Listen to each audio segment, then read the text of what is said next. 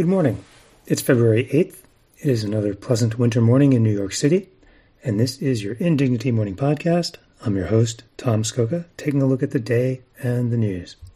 The lead story on the front of today's New York Times is that Benjamin Netanyahu, shockingly, is rejecting a proposed deal for a ceasefire in Gaza that would potentially free the remaining hostages from the October 7th attacks, end the slaughter of Palestinians in Gaza, and otherwise potentially alleviate the crisis that Netanyahu's political survival depends on maintaining as a crisis.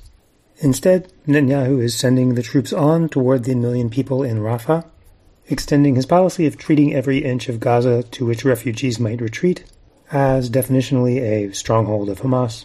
Once they've exhausted every single piece of Gaza, what's he going to do? Maybe just start over at the top. On the left-hand side of page 1 is news analysis. Can Ukraine rely on U.S.? Doubts grow.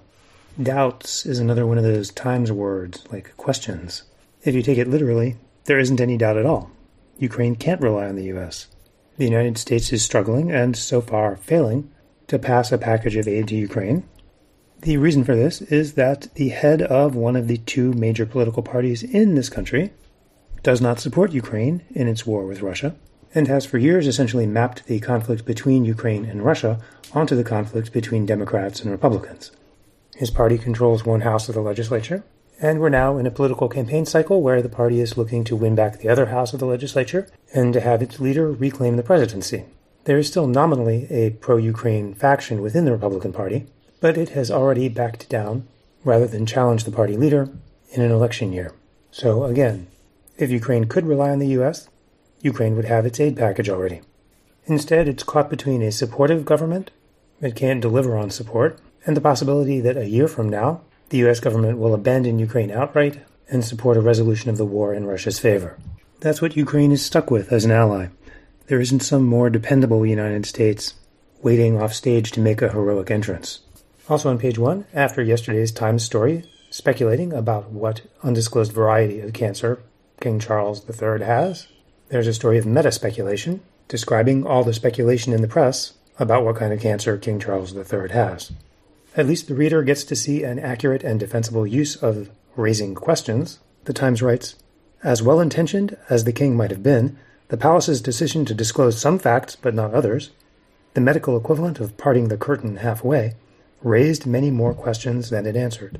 Specifically, the questions it raised are, what kind of cancer, and why didn't you just say so?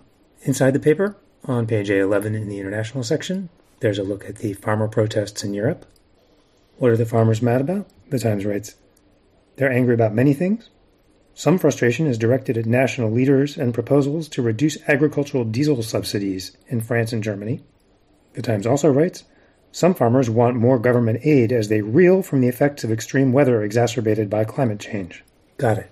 The farmers want government money to help them burn more diesel fuel, and government money to bail them out from the environmental damage caused by burning diesel fuel. Good to see that European farmers, as a political force, share with their American brethren a commitment to self-reliance and responsibility as stewards of the land.